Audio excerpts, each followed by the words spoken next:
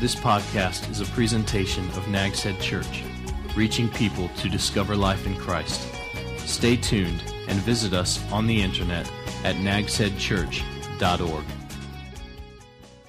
When we got to this particular passage that we're going to read in just a moment, beginning in verse 15, I made the statement that this passage of Scripture down through verse 20 is probably the most succinct, most, I don't want to say most profound, but it is certainly the passage of Scripture in all the New Testament. If you really want to learn some things about Jesus, this is one of the great places to go, because this tells us who He is in so many different ways.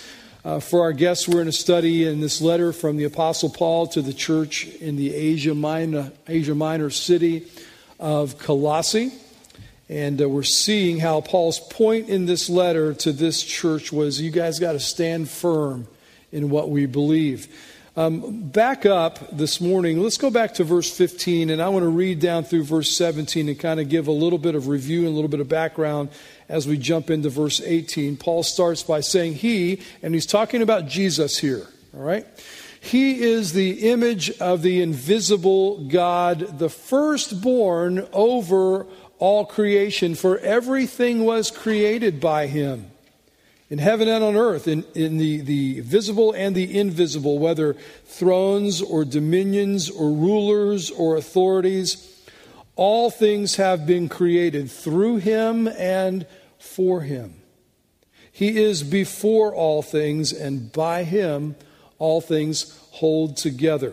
Here's what the Bible tells us in this passage that we've been studying these last few weeks about Jesus and how He ranks in the universe, if you will. Just some quick points from the last few weeks. He has ultimate authority over the universe. Jesus does. It would be like if He was sitting at His desk in heaven, and like Harry Truman had the little placard that was on his desk. Remember what it said? Those of you can have heard of, I don't remember Harry Truman either, but I've heard of Harry Truman. Said, what did it say? The buck stops here. Jesus has the ultimate authority over all of the universe. He is, it tells us, He is the creator of the universe. He's the one in Genesis chapter 1 who spoke the words, "Let there be light," and there was light. He's the one that said all of those things. He's the one that, if you will, knelt down on the ground and gathered a lump of clay and bent over and breathed into that lump of clay the breath of life, and Adam was formed. That was Jesus, the creator of the universe. Then Paul says He is before all things. We said He's the precursor to everything. He has no beginning. You can't go back and say, when did Jesus start? There is no starting point or ending point with Jesus, because He is eternal. He predates everything in the universe. And then Paul says He holds everything together. He's the sustainer of the universe. The reason that you can sit in your chair right now is because Jesus holds you there. If it wasn't for Jesus, who knows where we'd be smashing against the walls and everything else, all right? You say, well, that's gravity. Who created gravity? Jesus did, all right? So Jesus is the one who holds, He's the one that those little, you studied about atoms when you were in school, and spinning around. Who keeps all that stuff together? It's Jesus Christ. And without Him, there would be no order to anything. He is the sustainer. Now, it is convenient, and it is simple, and it is easy for us in our minds. And this is how so many people in the world approach God and approach Jesus. It's simple, easy, convenient to think of Christ as over all the universe and as the creator that started it all. And then, that was so very long ago, thousands upon thousands of years ago, whenever that was. And that He is eternal, and that He had no beginning. Well, that's just too hard to understand, so I won't let that get in my head. But yeah, I can accept that. And that He keeps everything in the universe from falling apart. It doesn't require much for me to say, yes, Jesus is God, and He's out there somewhere a gazillion miles away in a place I can't see, in a place I can't comprehend. And that's nice. And I can live with that. And that's how so many people in this world view the Lord, view God, view Jesus Christ. It's safe and easy to imagine God being at a distance. But that's not reality. He's personal. He's an in touch, right here God. And now Paul is going to bring it closer to home for these first century Christians, and to bring it home to them, just like us here at Nags Head Church, these people that got this letter in Colossae were a church. And this letter was sent to them, and Paul says to them in this letter, it's being read to them by their pastor on a Sunday, and Paul says, listen, in this letter, here's how Jesus Christ ranks in our church. We talked about the universe, let's bring it really close to home. Where is he in our church? What's his position here? First, let's talk about, before we get into verse 18. Let's read verse 18. Let's start. He is also the head of the body, the church. He is the beginning, the firstborn from the dead, so that he might come to have first place in everything. Let's talk about the church. Let me give you 10 bullet points that define and describe the church, all right? Write quickly if you're taking notes. Number one, the church is a body, not a building. This building that we're in right now, roof and walls and windows, floors, it's a facility, it's a house. It's where it houses the church when we gather together. But it's not the church. It's really technically incorrect for us to drive by and say, there's Nags Head Church. Even though the sign out front says, Nags Head Church, this isn't a church. It is now. Why? Because we're here. Okay? It's church is not a body, or it's not a building, it's a body. Secondly, the church is an organism, not an organization. Organism means it's alive. It's not just on paper. It's not just an incorporation. It has life. It breathes and it moves and it reproduces like a physical body. It is organized. Your body is organized, isn't it? You have all these systems in your body that work together so that you can function. When one of those systems fails to work, bad things happen. The church is organized and has systems, but the church is alive in the sense that it reproduces itself with the very life that we've been given. It's an organism, not a club, not a corporation, not an organization. Thirdly, it is unique, not universal. What do you mean by that? Well, not everybody in this world is a part of the church. In fact, most people in this world are not. Who's in the church? Only those with saving faith in Christ belong to the church. It's a called out assembly. The word ekklesia, the Greek word for church.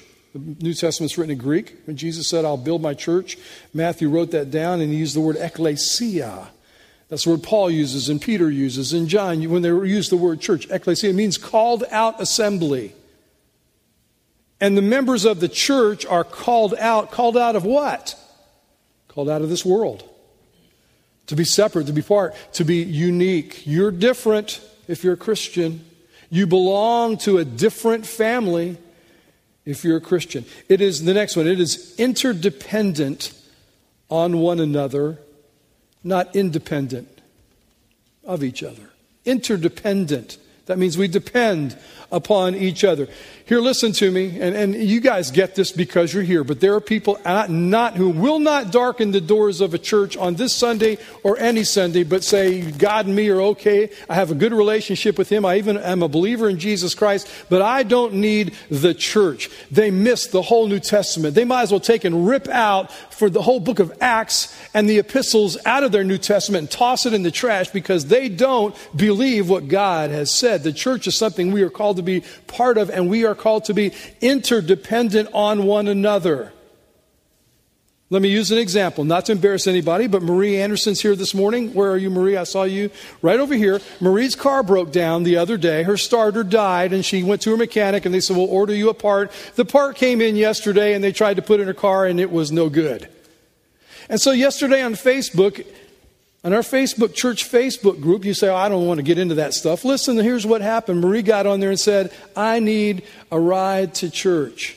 And all of a sudden, boom, boom, boom, boom, boom, boom, boom. All these people from Nags Head Church responded and said, I can pick you up, I can take you home. I'll even feed you lunch after church and bring you back to youth group on Sunday night and let you watch the Redskins game on my TV. She got all of those kinds of responses. Is that true? I mean, just boom, right there they were. And I looked at that and I said, God, this is what the church is all about. We are interdependent on one another. We meet one another's needs. We care about each other. We pray for each other. We give each other rides when our cars break down.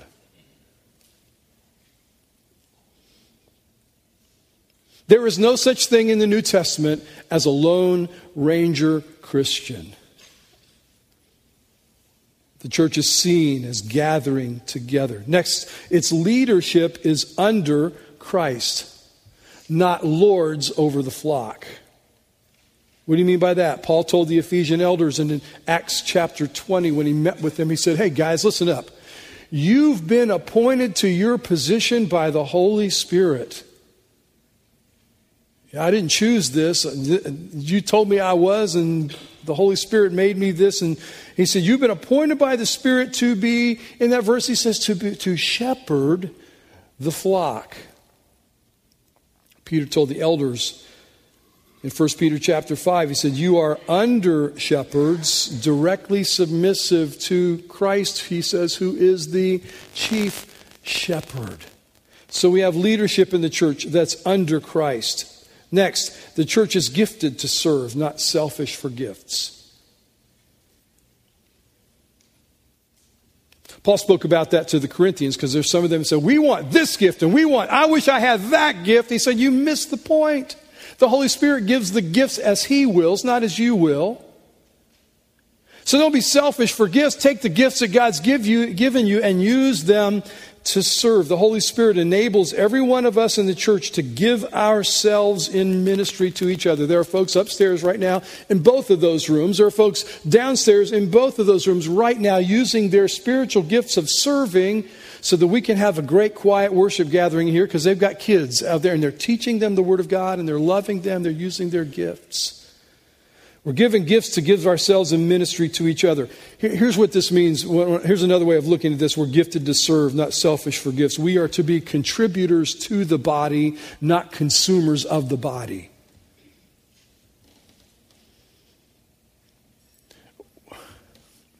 I'm going to use a word that we hear in the political world right now and say it this way. We should not be thinking that we have all kinds of entitlements in the church. Rather, we need to say, how can I give to others? What can I produce? What can I give? How can I serve other people? Next, the church is supernaturally empowered by the Holy Spirit, not human strength. God indwells the church in the person of the Holy Spirit, and He does so to accomplish what we could never do without Him. If what we're doing today is all human generated, if it's all because of their talent and my skills and somebody's ability to make coffee this morning, if that's what makes all this happen and God's not behind it and driving it and empowering it all, you know, what in the world we could be doing? Come on. There must be something more to that. And the Bible says the Holy Spirit, God indwells us to empower us to do what we could not do without Him, apart from Him. Otherwise, we'd just be another club. Our mission as a church comes from Christ. I love this next part. I thought up all these. Not a committee. Don't throw anything at me. Committee around Nags Head Church for our guests is a curse word.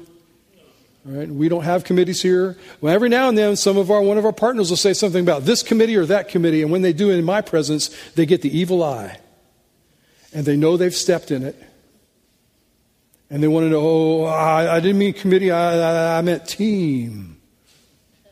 You know what a camel is? A camel is a horse put together by a Baptist committee. Have you heard that before? Committees think about stuff. Teams do stuff. Our church is driven by teams who do stuff. Our team Tuesday night that's going to go to Ruthie's Kitchen, our local ministry outreach here in our community that feeds less fortunate folks. And we have a team of folks who are baking turkeys and making stuffing and mashed potatoes and gravy and all that. They're doing they're a team. Our mission comes from Christ, not from a committee. Nobody thought this up. We're His body. We represent Him. He gets to say what our mission is in this world. But the world can't see Jesus. I've never seen Him. Maybe in a dream or maybe on TV or something, but that's not really Him.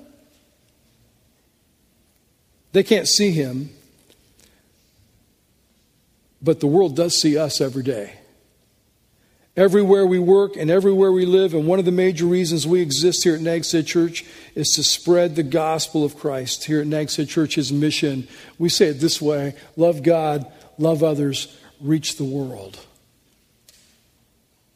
Then the church is to be countercultural, not conforming to the world's systems. Countercultural. When the world becomes, hear me,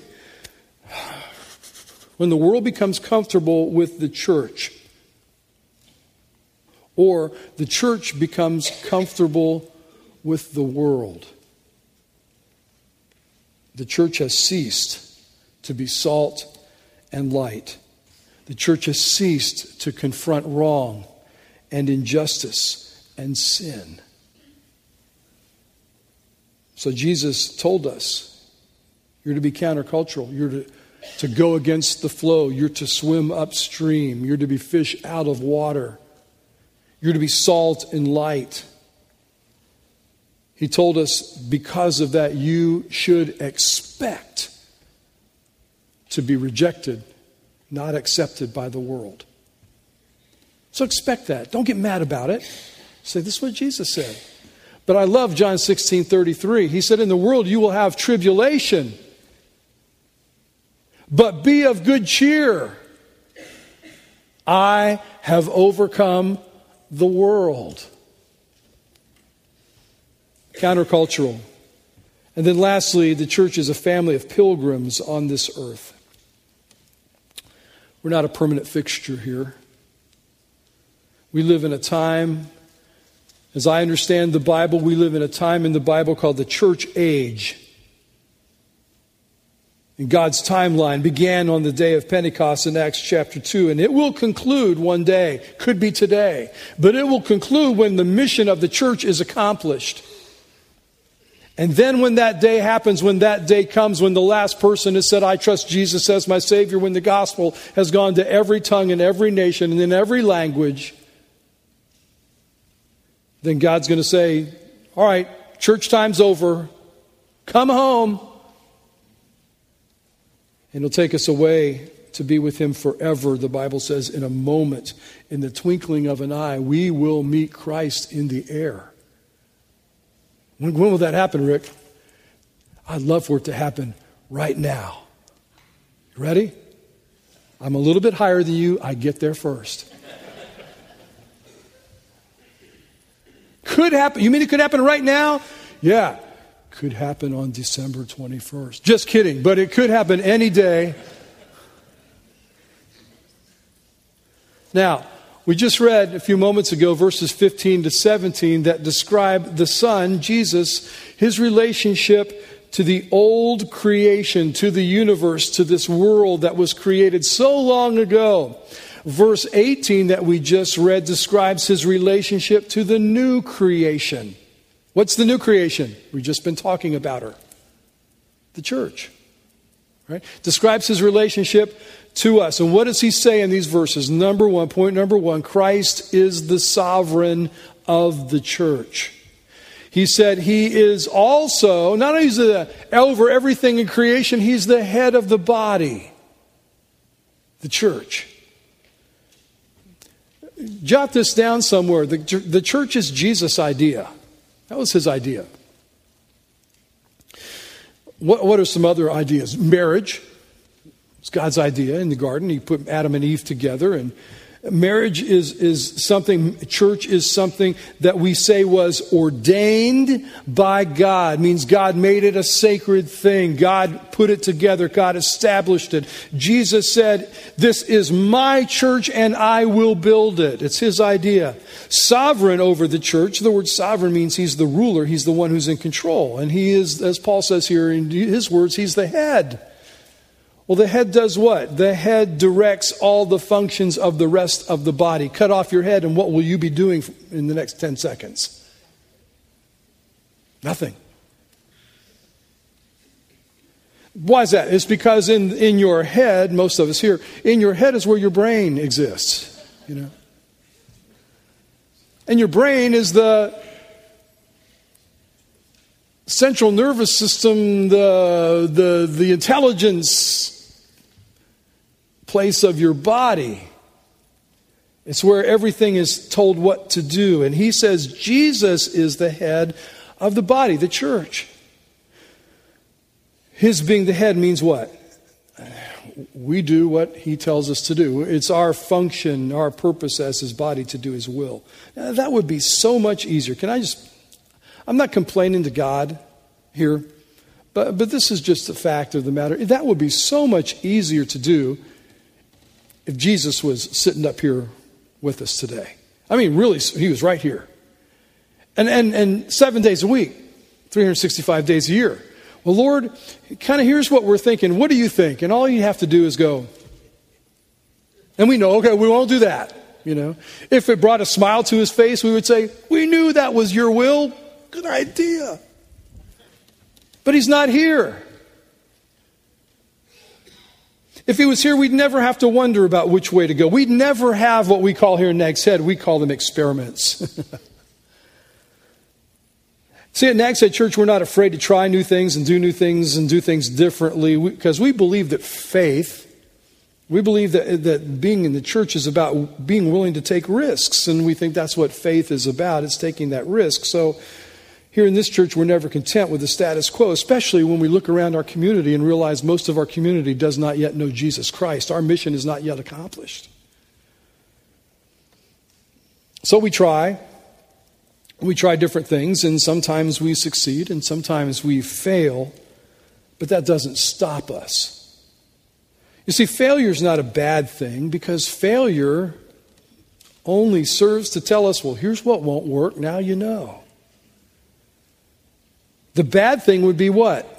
To be too afraid to try anything at all. Do you know some churches that are afraid to change anything?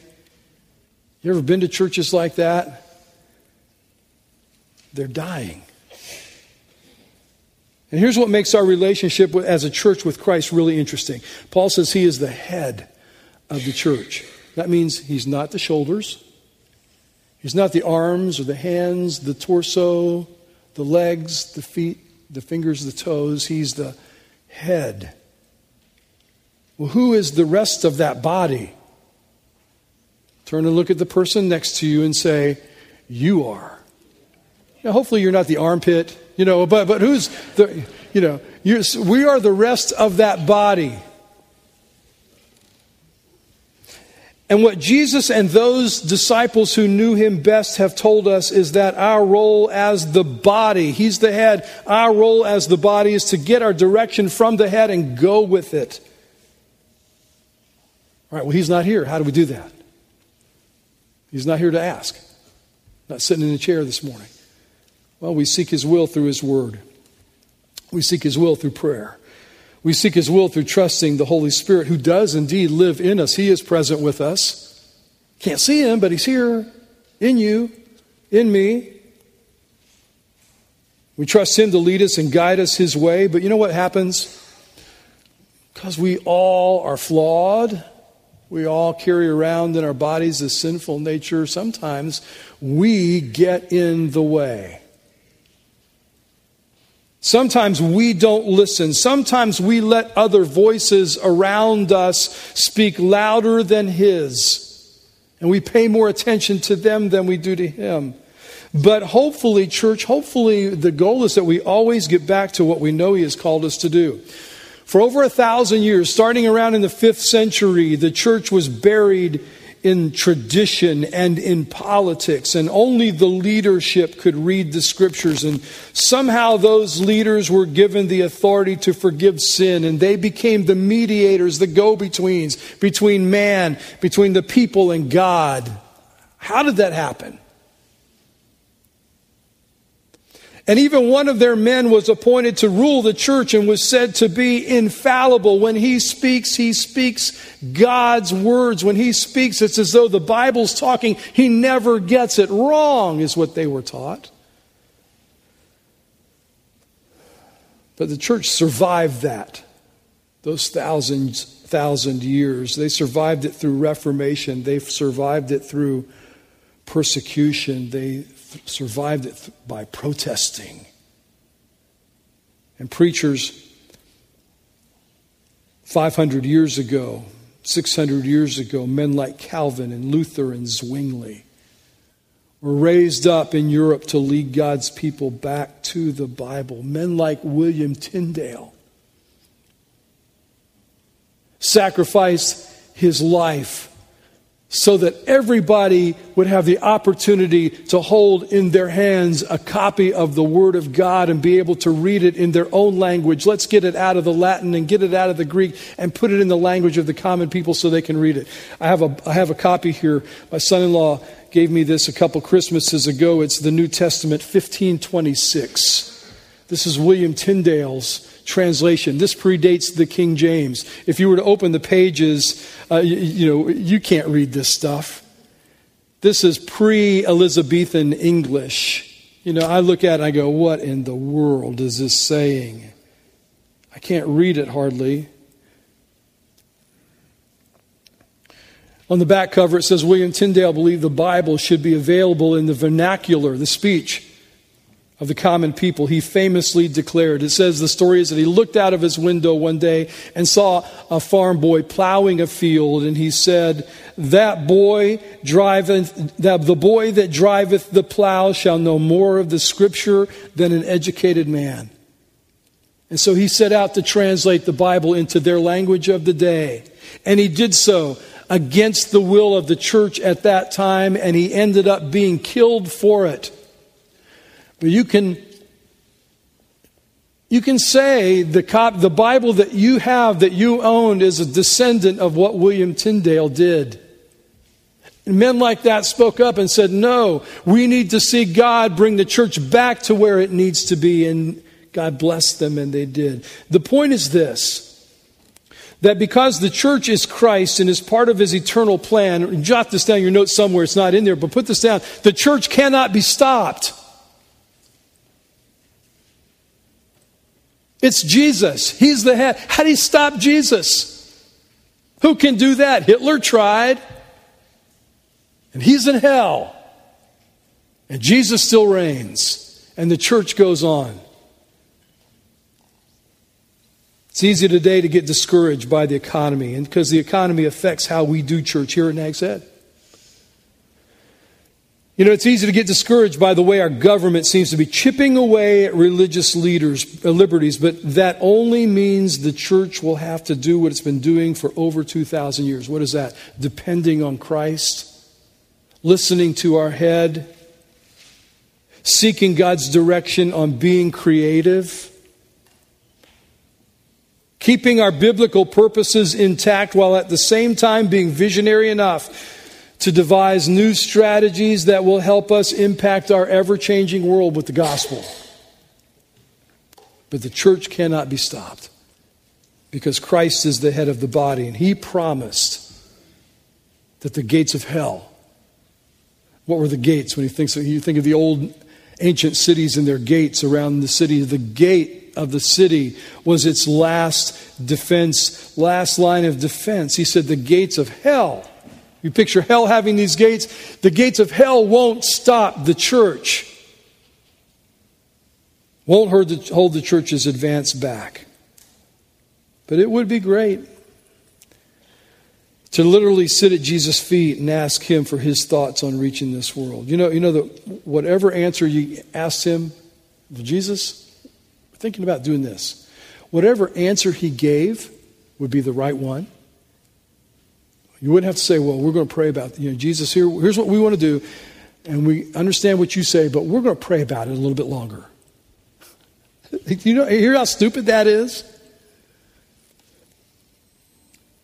He's not physically here, so what we do is we seek him in prayer. We ask for his direction. We study his word, the Bible, to get a good sense of his priorities. And Sometimes we come up with the perfect plan. Sometimes it's though we must have dialed the wrong number.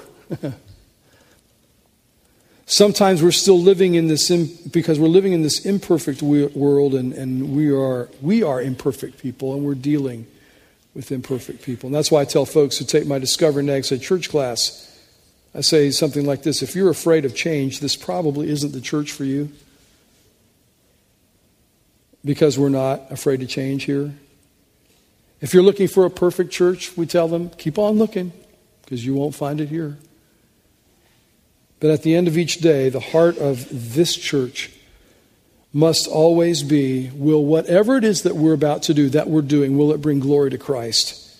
Will this honor His word? And here at Nags Head Church, we believe that within these pages, the pages of Scripture, especially in the historical book of Acts, the story of the very first churches, and in the epistles, the letters to the churches from the apostles to the first churches, there is there is here in this book all the instruction that we need for being His body in this world and in these times. Christ is the sovereign of the church. The second thing Paul says, Christ is the source of the church. He is the beginning, the firstborn from the dead. He is the originator, not only of creation, but old creation, but He's the originator of the new creation. He's the originator of the church, those who have new life in Him. And He is that source, Paul says. Why? Because of His resurrection from the dead. That proves it. Now, stop and think. Was Jesus the first to rise from the dead? And the answer is no, of course not. Jesus raised Jairus' daughter from the dead, for example. There are resurrections. Jesus was involved in Lazarus. There are resurrections in the Old Testament.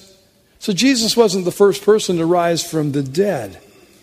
But Jesus was the first to rise from the dead, listen, and die no more. Lazarus was raised from the dead, and then sometime later, Lazarus died. Jairus' daughter, this little 12-year-old girl, raised from the dead, and sometime later in life, she died again. Jesus was raised from the dead, and He was given a glorified body, and He ascended to heaven. He's still alive. He was the first to rise with a glorified, new, eternal body, and His resurrection placed Him in position as the source of this new family, the church. And here's why, Paul says, because He's the firstborn. We saw that back in verse 15, that firstborn doesn't mean, as we think of it in English in our culture, that he was born, from a mother kind of a thing. It means it's a legal term, He is the inheritor of this new life. And He promises to share that new life with all of His body, the church. And that means that every true believer in Jesus who has ever died, your grandma that you miss and you want to see her and she was a Christian, every believer in Jesus who has ever died, and every one of us in Christ who have yet to die, will one day be raised from the dead. Listen to Paul's words in 1 Corinthians chapter 15, verse 52. In a moment, in the twinkling of an eye, at the last trumpet, for the trumpet will sound, and the dead will be raised incorruptible, and we will be changed. Listen to what Paul said to the Thessalonian church in 1 Thessalonians chapter 5, verses 16 through 18. He wrote to this church and he said, for the Lord Himself, talking about this resurrection, it's an event that's yet to happen. For the Lord Himself, Jesus, will descend from heaven with a shout, with the archangel's voice, and with the trumpet of God, and the dead in Christ will rise first. Then we who are still alive will be caught up together with them in the clouds to meet the Lord in the air. And so we will always be with the Lord. Therefore, encourage one another with these words. That's why I said, could it be today? And I'm saying, yeah, I would really like for that to happen. And the dead in Christ, he said, will rise first. Here, listen to what Paul's saying to us in Colossians. Because Jesus rose, you and I can be part of His body, the church, and we are guaranteed our own resurrection one day. Paul's conclusion is this. So he wraps up this section. He said, since Jesus Christ is God, the ruler, the creator, the precursor, the sustainer of the universe, and he brings himself close to me by being sovereign and the source of my church, the family of faith I belong to.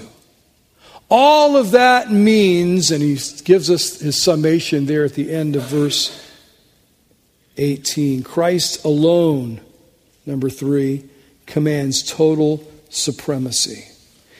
So all this has happened. Here's who he is. Why? So that he might have first place in everything. Supremacy means what? There's none higher. Supremacy means at the top. We have a Supreme Court in this country. And once the Supreme Court has made a ruling, there is no other court to which you may appeal. You've gone as far as it goes. You've gone to the top. Those in Paul's day, the Gnostics that we've talked about, the Jews, the pagans, the atheists who taught that Christ was not God, but he was only a created man like the rest of us, they get their answer here. He is the preeminent one in all things. Those who say, well, yeah, Jesus should be first in the church, but he has no right, he has no say, he has no authority in secular things, are refuted right here. Because Paul says that he should have preeminence in what? All things, everything. Jesus claims first place in everything, including the secular, including the sacred. That's why it's an insult to Christ for anyone to say that the Bible is irrelevant to today's culture.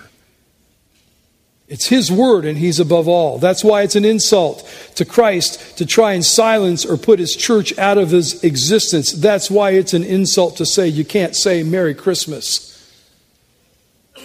This world would not exist without him. We cannot wipe him out. We cannot pretend as though he's not here, because he is here, in and through and above everything. And yet this world wants to be free of him, don't they? Well, guess what? When it's all said and done, he'll still be the sovereign creator of the universe. The Bible promises one day in Philippians chapter 2, verses 10 and 11, that every knee will bow, of those on heaven and those on earth and under the earth, and every tongue should confess that Jesus Christ is Lord, to the glory of God the Father. One day that's going to happen, but to those who never acknowledged him as Lord here and now, that will be too late to receive his salvation as they stand and then kneel before his great white throne judgment. That's why while we're here and we have the chance, and our neighbors have the opportunity, and our friends, it's why we must accept him and share him with others. How does Jesus rank? What about you and me? Does he have first place in your life? In my life? Am I constantly trying to wrestle control away from him? If I surrender my will and my desires to his will and to his desires, I am acknowledging in my life that he is supreme, that he is Lord. And listen, you and I, there can only one person can have supremacy in your life. It's not your husband, it's not your wife, it's not your child, it's not your boss. If you're a Christian, it must be Jesus Christ. Who is it for you today? Would you pray with me? Heavenly Father,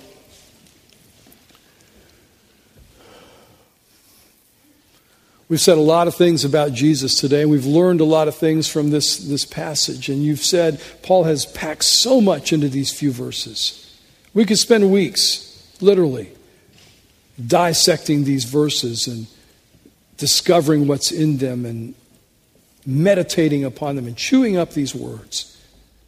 But I pray, God, that today we have a sense of who Jesus is in regards to us, the church, that he is the head.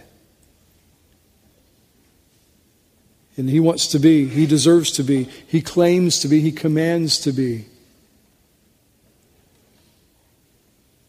in first place in my life, in first place in my church. Help us in our hearts right now If someone else occupies that place, to take them away from that and give that position over to you, Jesus. We pray in your name. Amen. This has been a presentation of Nags Head Church, reaching people to discover life in Christ. Visit us on the internet at nagsheadchurch.org.